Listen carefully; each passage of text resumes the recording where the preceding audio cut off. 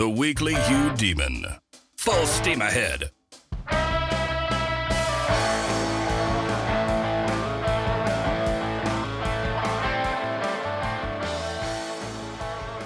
Something lit up humanity around 500 BC.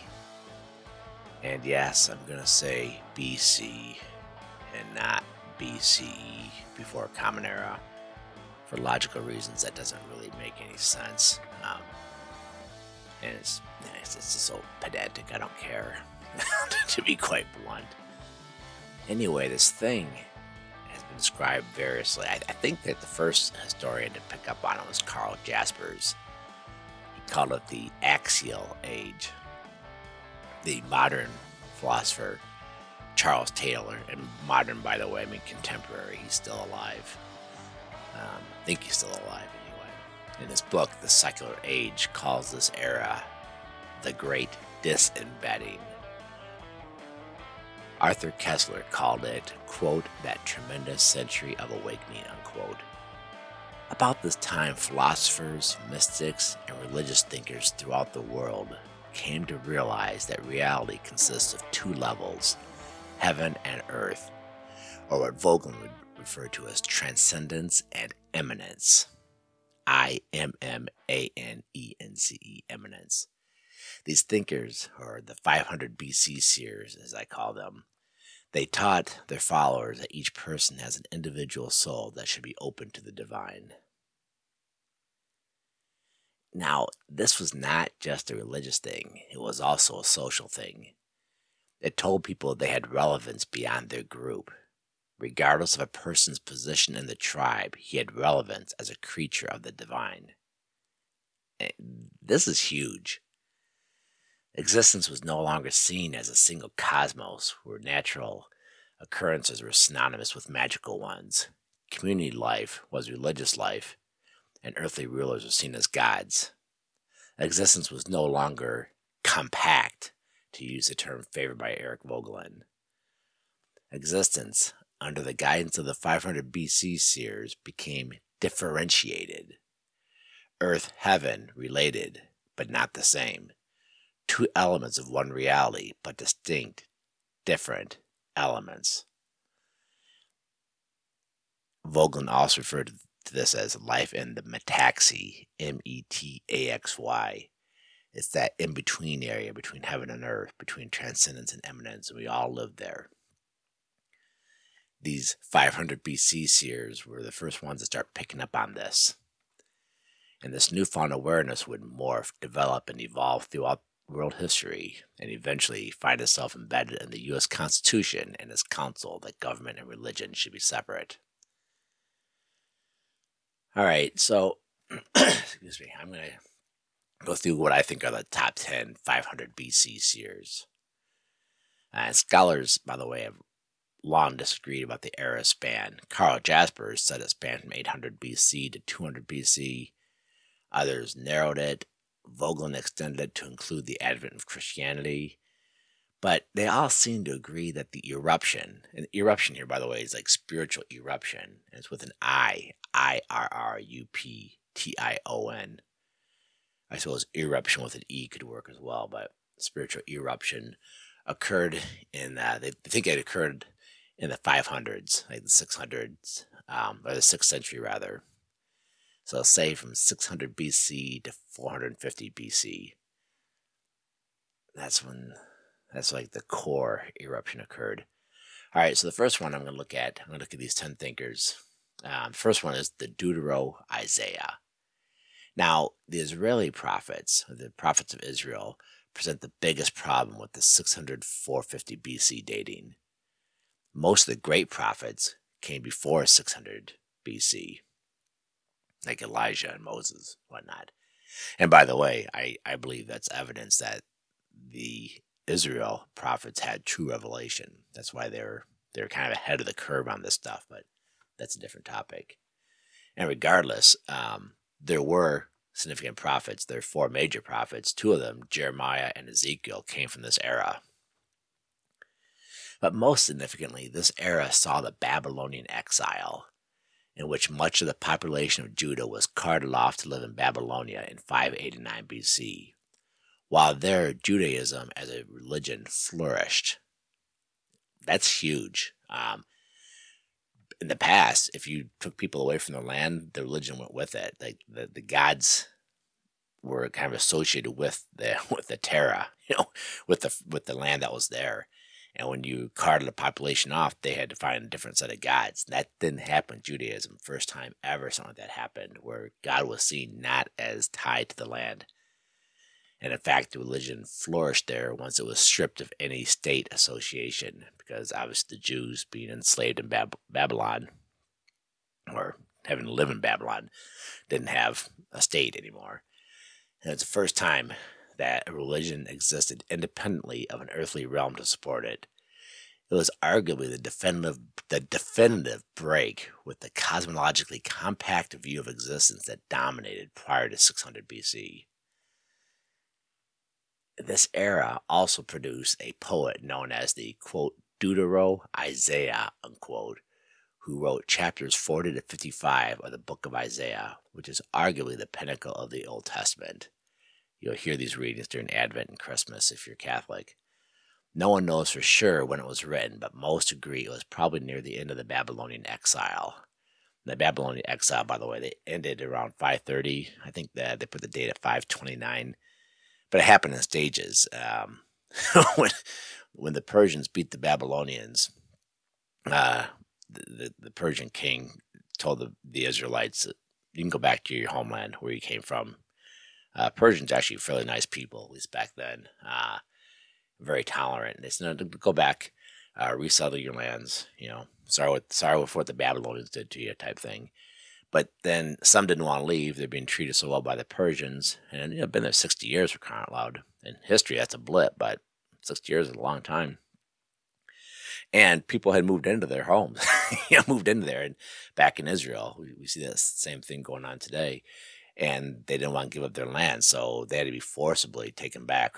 Nehemiah was a prophet that was basically steward of the king, saying, hey, we're allowed to come back here, or Persia's going to come back here and forcibly make it happen. And so it took place in 4 different waves. And by the way, that whole thing about the 4 waves and getting back, that's all from memory. So, I try to make sure these podcasts are factual. I try to stick to the script, because everything I write in the Monday column and then on this podcast, I verify through books. Petty things like a specific date I might get off Wikipedia, but no, pretty much everything in here, I can pretty much assure you there's a concrete book site, not an internet link. Anyway, the second one I want to talk about, the 500 BC seer, is Confucius. And yes, I'm not using, or I am using the anglicized term Confucius. I think it's Kungza, Kung-TZU. I remember being assured when I was at the University of Michigan as a history major that if I use a term like Confucius, I'm practically shoving opium down the Chinese throats like the British did, forcing my Anglophile ways on them. So I'm really sorry. I'm just not. I just gotta do what I can here. And then the guy was Confucius to us, so he's Confucius for purposes of looking at the 10 BC seers. This guy, like Socrates and Christ, he wrote nothing, but he was an aggregator of Chinese tradition. He used Chinese tradition, to teach a new humanism. He believed people could be good, but they needed to live in a society that respected them as persons with God-given rights, who needed to be educated in the sacred. Heaven is up there, yes, but individual souls needed to be open to it, taught Confucius. Lao Tzu. This semi-legendary founder of Taoism mounted a water buffalo at the end of his life and rode off to the western boundary of China. There, legend tells us, a farmer recognized him and asked him to write down his philosophy of life. The result, the Tao Te Ching, a book filled with thoughts, or non-thoughts, about trying, or not trying, to live in the Tao. Is the perfect accompaniment to his act of turning his back on the world by mounting that water buffalo in the first place. The Upanishads. These are the basic philosophical texts of Hinduism. Hinduism developed a troubling nihilism, a philosophy of despair that thinks paradise, moksha, is attained through annihilation. But these texts reveal so much philosophical subtlety, it's hard to believe they came from the primitive civilization where they originated. Now, most of them predate 600 BC, but they culminated near 500 BC. The Mahavira, he was a founder of Jainism. According to Western scholars, though the Jains claim he was the last of a long series of Tirthankaras, and no way I'm pronouncing that correctly, but they said that he's the last of a long line of these seers, which descended from prehistorical times. And this guy, he founded one of the three major religions of India, Hinduism and Buddhism being the other two. The Buddha, Gautama Buddha, also known as Siddhartha. He was a prince. His king father was told upon his birth that his son would become a great king or a Buddha. The father wanted him to become a great king, so he kept him sheltered through his young adult life, living in luxury, insulated from harsh reality. But at age 29, Siddhartha went outside the palace and saw an old man, a sick man, and a dead man, and he was rattled. He then saw an ascetic, and the people with him explained who the ascetic was, and Siddhartha resolved he must find a way out of suffering. He spent a prolonged time in meditation and emerged as the great Buddha, teaching that suffering is eliminated through the Noble Eightfold Path. Pythagoras, a pioneer in geometry, yes, but mostly a mystical philosopher, who some credit with establishing the first contemplative monastery. His interest in math was merely an outgrowth of his interest in eternity. Numbers are eternal. Everything else perishes. Geometry was ecstasy. It purges the soul of earthly passion and is the principal link between man and divinity. He also used music to purge the soul. Heraclitus. All is change. You never step into the same river twice. All is fire. He was a mystic who hated superstition. This enigmatic thinker deposited his great work in the temple of Artemis in Ephesus so it would not get into the hands of the unwashed masses. And now only fragments survive. I really hope to do a podcast on Heraclitus at some point. I know he kind of fascinated Vogelin and many others. Thales. This guy almost didn't make the list, but he is considered the father of philosophy and one of the 7 sages of ancient Greece. He looked for the one unifying element of this puzzling world and concluded it is water. Parmenides. Jacques Maritain called him the, quote, slave of being, unquote. Through rigorous logic, Parmenides established that all is being, a completely one, absolute, immutable, eternal, incorruptible, indivisible, whole, and entire unity that encompasses all and is perfect. Being is so total, Parmenides concluded, no other beings can exist and there can be no change. Now these contrary conclusions, Heraclitus, all is change, and Parmenides, change is impossible, vexed thinkers for centuries, until Aristotle in the 300s thought us out of it through his 4 causes. But now I'm getting beyond the 500 BC seers. Aristotle has to wait for a different day. As always, thanks for listening.